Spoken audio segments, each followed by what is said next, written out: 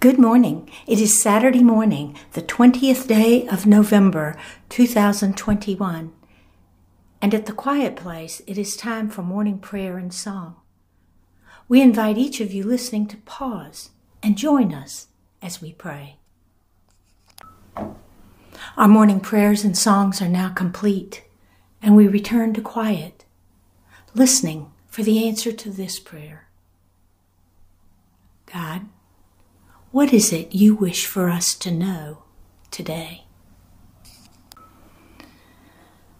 Do not besmudge a kind or noble deed with anger or frustration.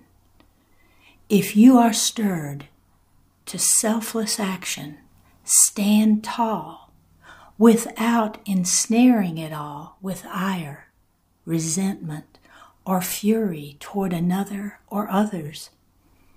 Let your altruistic deeds be just that, standing in the light, generous in their conception of thought, gallant in the feat. And the Holy Spirit says,